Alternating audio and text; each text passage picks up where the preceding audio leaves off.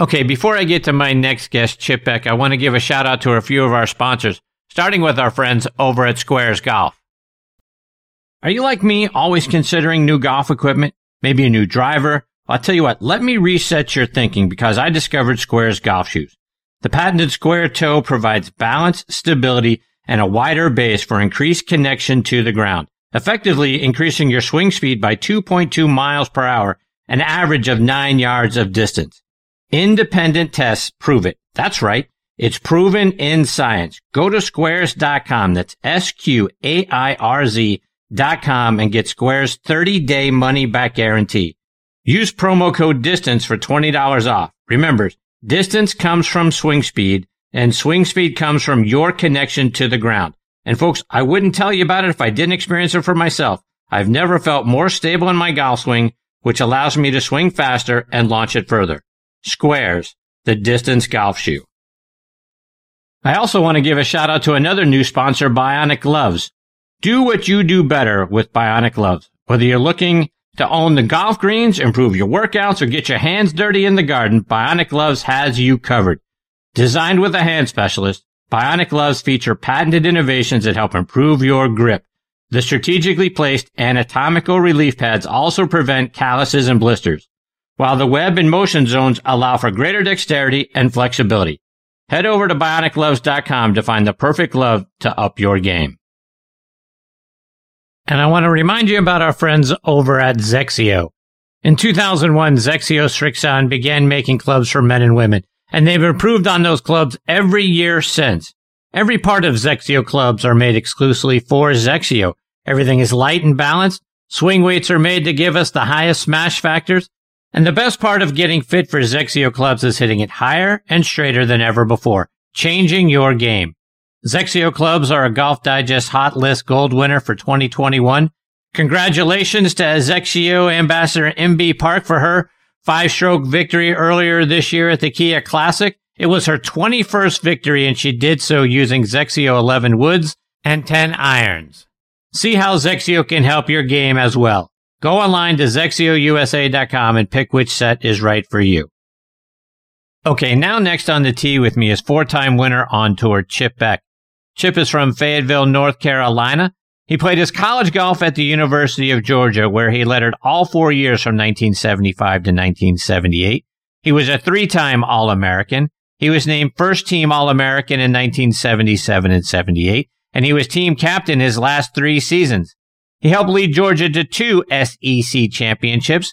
His 66 in the 1978 Dixie Tournament still ranks as one of the best rounds in Georgia golf history, as does his season average of 71.61 in the 1977-78 season. His 27 top 10 finishes are still number 1 all-time in Bulldog history. He averaged 8 top 10s for 3 straight seasons from 1975 to 78. He won back-to-back Carolina Amateur Championships. He won 5 times while he was at Georgia, including the Southern Intercollegiate Tournament 3 times, and the All-American Tournament plus that 78 Dixie Tournament. He won 4 times on the PGA Tour, at the 1988 LA Open, and a couple of months later at the USF&G Classic by a whopping 7 strokes over Lanny Watkins.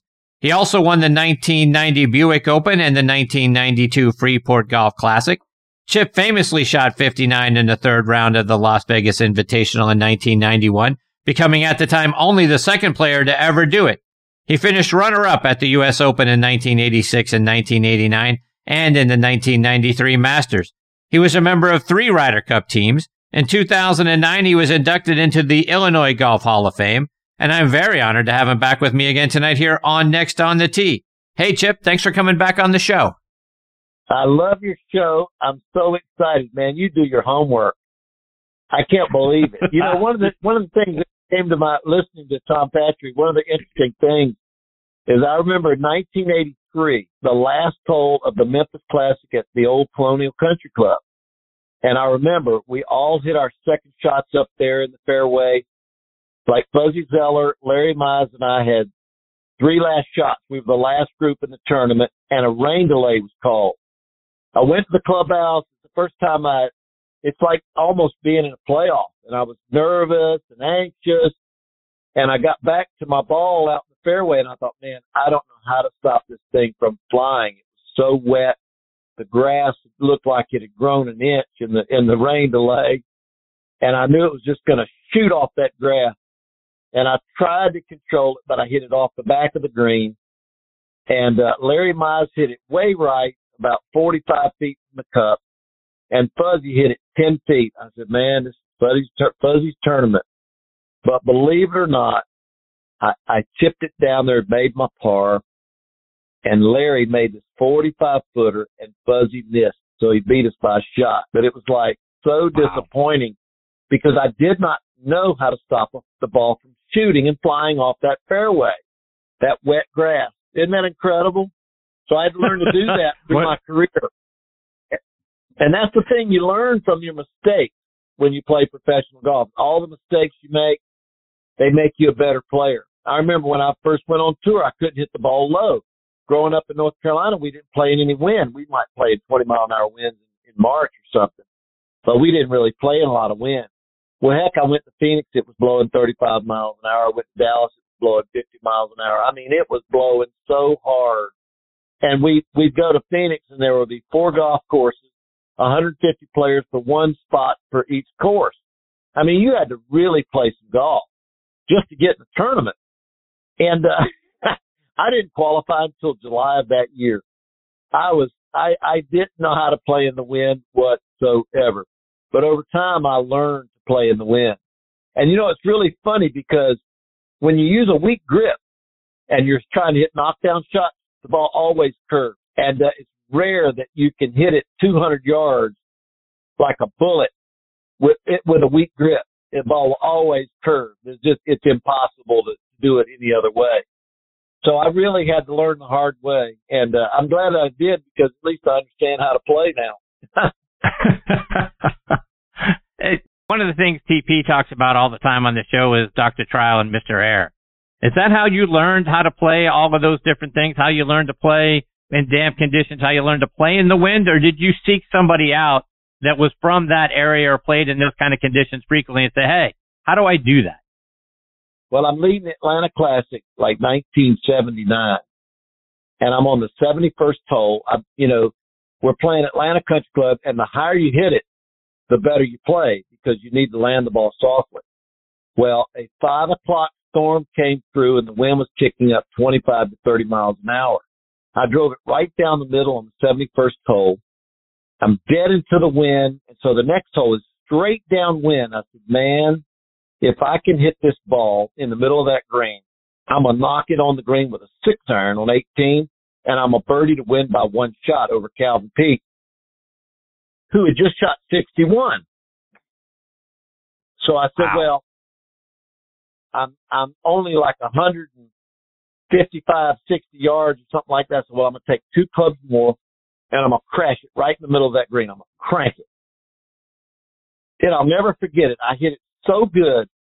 I hit my line, and that ball hit. It rose higher and higher, and it came up short of the bunker. I make double bogey.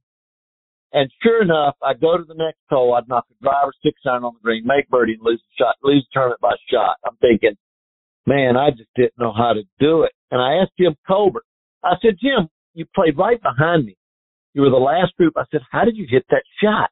He said, Chip, I got a little closer to it. I got right up on top of it, put the ball right on my sternum, and I just punched it right up underneath the wind, and he knocked it right in the middle of the green. I said, you need to show me how to do that. And see, back then, Jim was probably in his 40s. He would show me. And that was the beauty of the tour back then. I was playing in my 20s. I was probably 21 years old at the time. I'm playing with guys in their 40s, 45 years old. And, boy, I learned a lot from them. But that's how you learn. It's on-the-job training, man. And I'll tell you what, it's painful, too, because I played so good that week.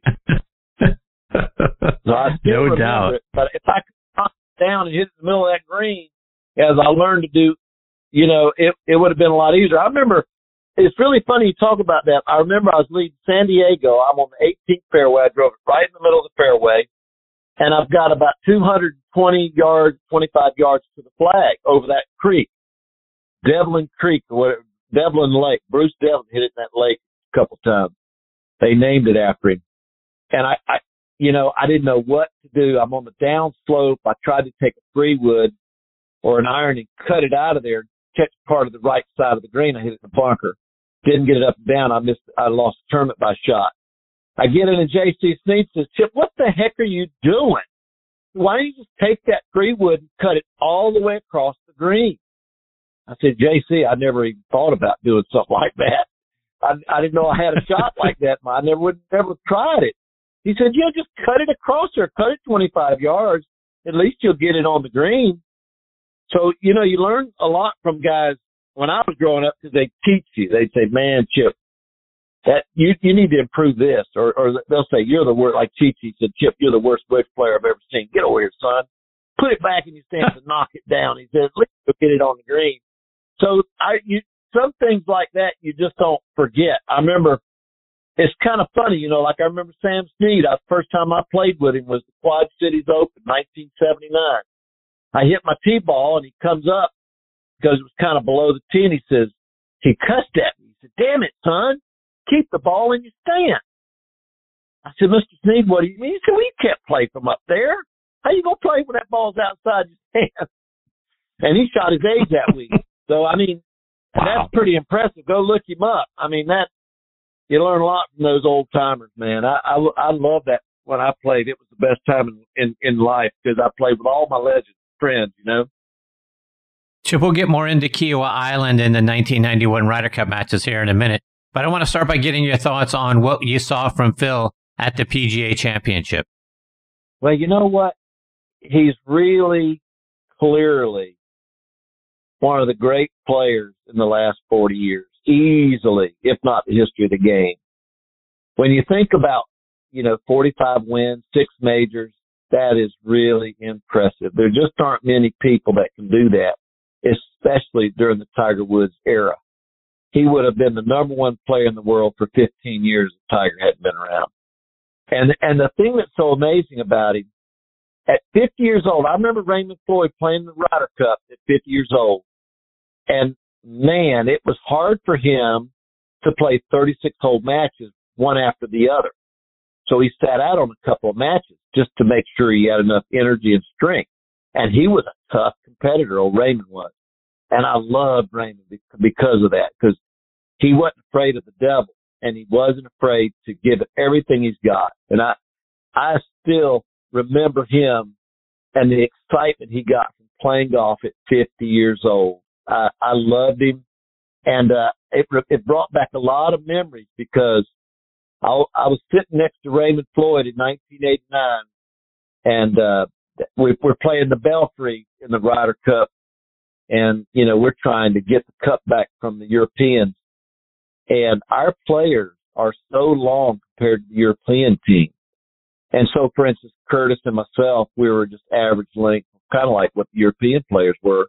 And we'd have it 280, 285 into the wind to the dog leg right at the bunker, and we'd hit 2-iron on the green. Well, Fred Couples hit 9-iron. Payne Stewart cut the corner. Mark Calcavecchi hit the corner. All our long hitters cut the corner, but the wind was circling back and knocking the ball down. So I remember Raymond saying, boys, it's my fault. I should have known that ball was getting knocked down by the wind. We should have taken our 3-woods out, just play it straight towards the bunker and hit a 5-iron on the green. And he said, if I'd have been thinking, we'd have won this thing going away. But when Curtis hit that ball on that green to where we were not going to lose that match, hit a 2-iron, Raymond's eyes got so big, I thought, man, this is the most exciting thing I've ever seen.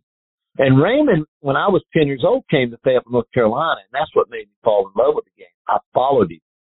He brought Jack Nicklaus in. Imagine this, 1967, Jack Nicklaus had won 7 times.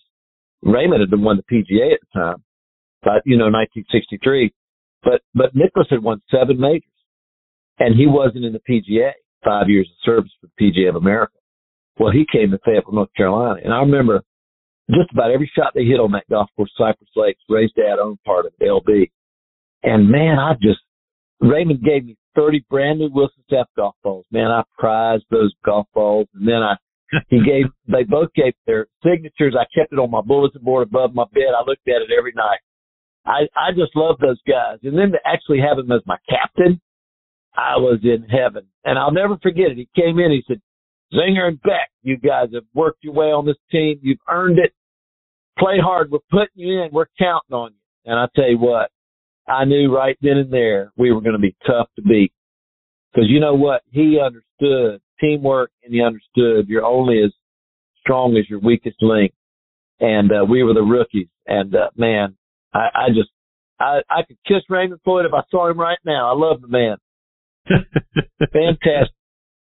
One of the things I want to get your perspective on, Chip, is I was doing some of the research looking back at that 91 team and that course. I read a Golf Digest article that was talking about the course and those matches. And Peter Costas is quoted as saying, at the time, the opinion was you could never hold a medal play tournament there, talking about Kiawah, because you could never finish. And Roger Maltby said, I remember everyone asking, why are we going there? And then once we got there, everyone saying, why are we here?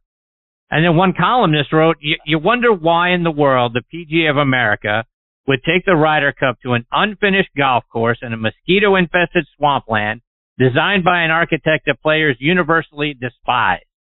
Are all those accurate depictions of what you guys thought heading into that? You know what? I thought it was the hardest golf course I'd ever played, especially because they raised the golf course so you could see, the wind. The wind really had an effect. They raised it like 4 feet the whole back nine, if not the whole golf course. And so the wind was. I've never played a golf course, I don't think, before or since, where on like 17, if you cut it a foot, it would go 30 yards. The wind was just so dense. It had so much moisture in it, I couldn't understand it. But Cal couldn't finish because he never hit a draw in his life, and the ball just moves left, right so much. I don't know how in the world. One of the greatest things I've ever seen in my life was when Hale Irwin, I'll never forget, Dave Stockton said the night before the last round, the last statement, he said, and Hale, we want you to bring the ship home. And Hale said, I would consider it an honor. And you won't believe this, but back then, this was all before all the equipment. Hale was in his 40s, and every guy, even I could outdrive Hale like 30, 40 yards. Most guys could outdrive him because he wasn't a real long hitter. And, if you look at Bernhard Langer, he hit 5-iron in or 4-iron in on the last hole. Hale Irwin hit 3-wood in on the last hole. But the last 5 holes work against every weakness that Hale Irwin has in his game, in my opinion, because I don't know what I could have done if I couldn't close the face and hit a hook. That golf course was so hard. And that guy was the toughest competitor I've ever seen. And I've loved him ever since. Every time I see him, I said, Hale, you're still my American hero. You're the greatest player of all time, man. Your tenacity and your gut is greater than anybody that's played the game. I said, because you know what? To hold that team together to the final putt was a miracle for a guy that hit it like Hale Irwin did at the time. Because, he was known as a real straight hitter, and he played tough golf. His golf course was really hard, but still, when a guy's out driving you 40 yards like Langer could, it's a tough match. And he took him to the final. So, Hale Irwin, and he deserves everything he gets. That guy is one of the great players of all time. I love the guy. And Chip, like you mentioned, you and Paul Azinger, you guys get paired together in the Friday matches, both matches, early and late in the afternoon, and you're going up against Seve and Jose Maria. And Seve and Paul weren't the best of friends after that 89 Ryder Cup, and I imagine it didn't get any better after 91. Talk about what was the gamesmanship like, and what was the atmosphere like? Well, it was so competitive. I'll never forget it because Seve had like a cough going, and literally and truly, I get on the ninth hole. It's a dog leg right to left, and I get right to the top of my swing, and Seve goes, he clears his throat. And I remember I was so focused in on hitting a nice low curve green because it was a very tough hole. And I eased up, and Zinger's walking off. He said, "You want me to say something?" I said, "Zinger, act like nothing happened." I said, it definitely slowed me up, but it's okay. I'm in play. I hit the ball good. We're all right. We can still manage it. But if he keeps going, let's do something about it, because that's ridiculous. Because he could clear that throat at the perfect time. And, man, he did it a couple other times.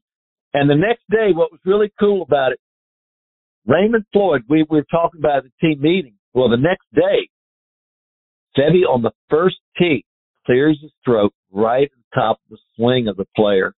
And Raymond runs up to Seve. "Seve, we're not playing like this. That's not, if you do that, you're going to have to face me. This is not going to be pretty." And, man, Seve didn't do it for the rest of the day.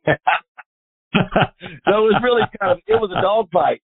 But you know what? What I loved about Seve and what I loved about these guys, they gave you everything they had. It was like Nick Faldo. Nick Faldo didn't care who you were or what you looked like. He would give you the time of day.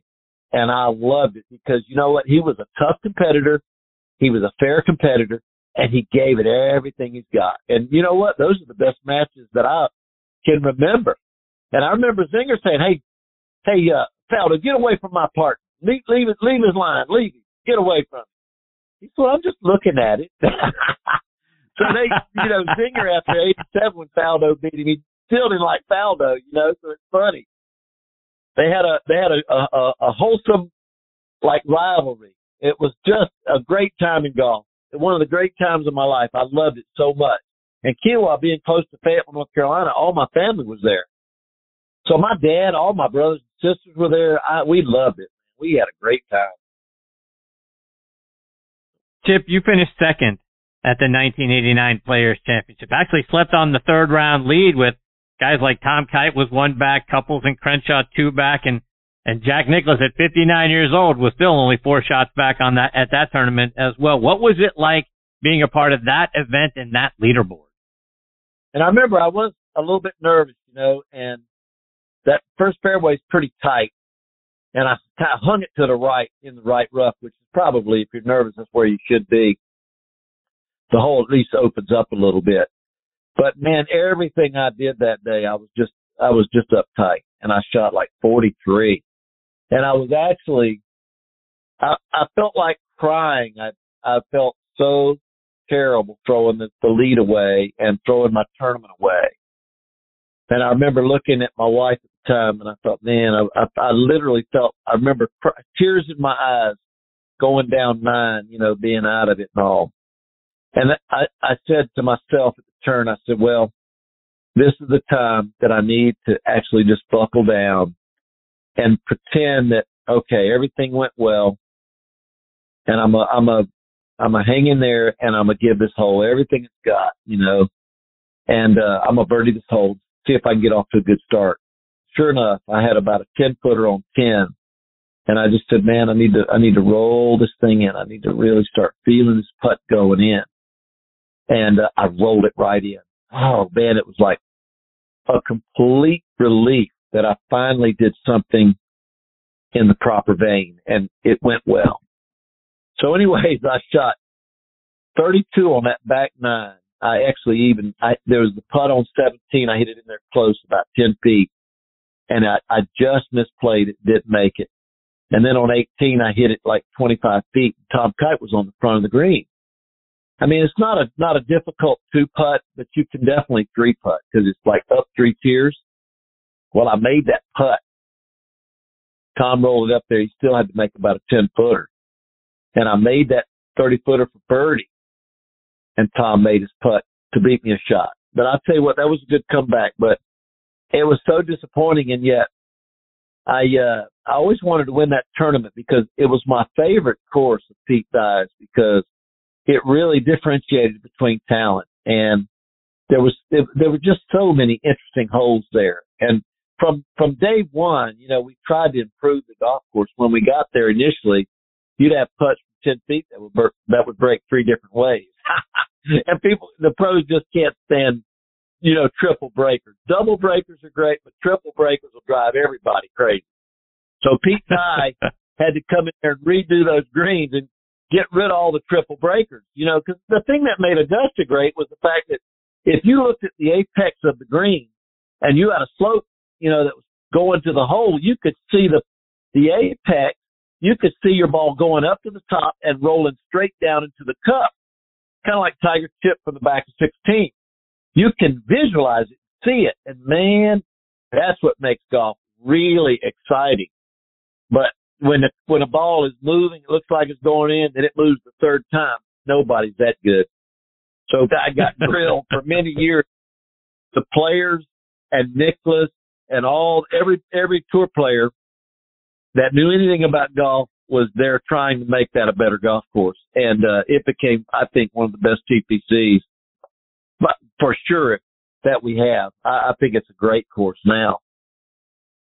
So, yeah, that was a good feather in my cap, but I wish I could have won that. You know, I think the problem that you find out as you play golf and you play it for a career, sometimes I didn't feel like I choked, but what I did was I got too careful and tried too hard. And that's as big a choke as anything else in the world. That was the thing that was so amazing about John Daly. You know, he won the British Open at St. Andrews, and he said, Chip, my driver cracked on the ninth hole. I was hooking it 50 yards. So I went to 10. I hooked it 50 yards on the green. The more I hooked it, he said, I just left it in. Because he figured, you know, if it hooks 50 yards, at least it's not going right. And the more you hook it there, the better shape you're in. So sure enough, he won that tournament with a cracked driver. I mean, can you imagine? Wow. I would have been freaking out. No. But stuff like that kidding. didn't bother him. He was a funny guy because I'd say, John, great tournament there. You know, he played the Shark Shootout, and I think he won it. And he said, Chip, I was hitting it so good. I went right to the bar, got him a shot. I got a shot of Jack Daniels, drove the first green, and never looked back. I said, man, John, that's awesome. I wish I had more of that in me, you know. I didn't have any of that. But I you know, that was just an amazing, the ability to just let it go and turn it loose. Incredible. That's a gift, you know. Yeah. So anyway. Chip, one more before I let you go. Yeah, it is. Let's talk on the upside. After finishing second 7 times, you break through for your first win at the LA Open in '88. You win by 4 strokes. And I'm just curious, after all those close calls, what was it like for you to walk up 18 knowing you had a big lead and you were going to get your first win? You know, the week before was probably the worst day and the worst time of my life. I was staying with a good friend of mine named Lenny Clements from San Diego. And I knew my marriage wasn't going to work out. I had 2 children, and I just knew it was a tough situation. And I thought to myself, you know, the only thing I can do this week to keep my sanity is to think one good thing after each shot and not worry. And that was my goal. I didn't care what happened. And, you know, we had rain delays. I went into the tents and started putting with all the kids. Time to go. Let's go. I said, to hell with it. I don't care what happens. Because when you're down like that, sometimes you're at your best. It's hard to even imagine, but I got so sick and tired. I bogeyed 8, and Jay Haas was catching up, and I thought, you know what, I'm sick and tired of these guys always catching me and beating me. I said, there is not a way that I'm going to give this tournament up. And I remember I was on the 9th green, and I hit a shot that came back on the 2nd tier, and I had to putt up to the 3rd tier. And I said, dadgummit, I'm going to make this putt. I don't care what happens. I'm going to make this putt, and I'm not going to look back. I made that putt. And then I went to the 10th hole, and I said, I'm going to drive it right on the front of that green. The green's right. The flag is right on the front. I'm going to take my driver. I'm going to put it right on that green. I drove it 10 feet short, chipped up, made my birdie. And then the next hole, I said, the heck with it, man. I'm going to knock this wedge in the cup. And I remember it came back and ended up about 2 feet from the cup. I tapped that in, and I said, you know, this is it, boys. But that was different. That was a different psychology. I was always playing afraid, always playing. You know, the game was so different because we'd come out of college completely demoralized about our game. I had so many friends quit. One of my best friends quit, Robert Donald, and it even took Curtis Strange like 4 years to get out there. And I mean, even when he's winning the U.S. Open, I mean, it was hard on him. And it just about killed him trying to win 2 U.S. Opens. And the kids today do it with ease because he didn't have the pressure of actually getting out there on tour. So I remember like when Tiger Woods was 16, he's coming up the 18th hole at the L.A. Open. And I remember JC standing up there and a lot of these old timers. Let's see what this young kid can do now. And I said, gosh, it's amazing. This kid is 16. He's playing in a professional event. Think about how good that is. He missed the cut, but I was so amazed that Tiger Woods was that good at 16. But the thing that was so amazing was the guys back then was, let's bring him on. Let's see how good he is. Because see, back then you had to qualify to get on it, and there were so many guys that could qualify. They just cut their teeth on qualifying. It was, if it's 150 guys for one spot, no problem, man. You had to shoot 63 to get in the tournament. They knew it. They'd get it. But you learn a lot when you're not afraid of a whole lot when you're qualifying to get in events. So I remember, like, for me, it was like playing in 6 tournaments. I'd have to qualify, and then I'd have to play to the Friday cut, you know, and Friday was the first day I'd take a break, get a breather, have a nice dinner, relax, not work out. And then I had to really play well so that I wouldn't have to qualify on Monday. And, man, it was a grind, but it made you a lot tougher. But it also, I think it hurt us a lot because we'd lose our confidence and we'd have to build ourselves back up. And, I felt fortunate that I was able to do that. And I think a lot of that's why I finished, you know, I had like 20 some odd second grades and that freedom and that goodness that allows you to just play with that effortless ease, you know. So it's a whole different ballgame. It's the same on the Champions Tour today, guys that are exempt for 20 years and the guys that are qualifying. You know, the guys can win 50 times because they don't have anybody competing against them because everybody's qualifying. So it's a pretty easy game, you know. So anyway, It's just fascinating. Golf is like that psychologically, you know. Chip, before I let you go, remind our listeners, how can they stay up to date with all the things you're doing, whether they're going online or it's on social media? Well, you know what? I've actually been working with this company called Perfect Motion, and the most amazing thing about it, you don't have to send any videos. You can take swings, you just put your phone on the ground. It takes swings of you, and I can know everything about your golf swing, and you don't have to worry about sending it because once you take your swing, if I'm your coach, I get it immediately. And it's the most amazing technology. And I know that it's slow getting off the ground right now. And, but I do think that we're starting to see some inroads into the teaching world, and we're getting a lot of usage globally. And I think once it gets into Asia, it's going to be, you know, Katie bar the door because it's going to be wide open. But yeah, you can keep up with me through chipbeck59.com. That's as easy as anything. Well, Chip, it's always so much fun when you're a part of the show. I hope you'll come back soon and do it again. Yeah, you guys let me talk. I like being able to talk, you know, because it's you know, I'm reminiscing a lot now. You know, I'm turning 65 in September, and I'll be on Medicare. And so I'm having a good time in my life, and that's all I can tell you. I'm having a great time. So, and I'm glad I'm still playing too. I've really enjoyed it. So enjoy. Chip, I look forward for having me. Absolutely. I'm looking forward to next time already. I hope that comes around real soon.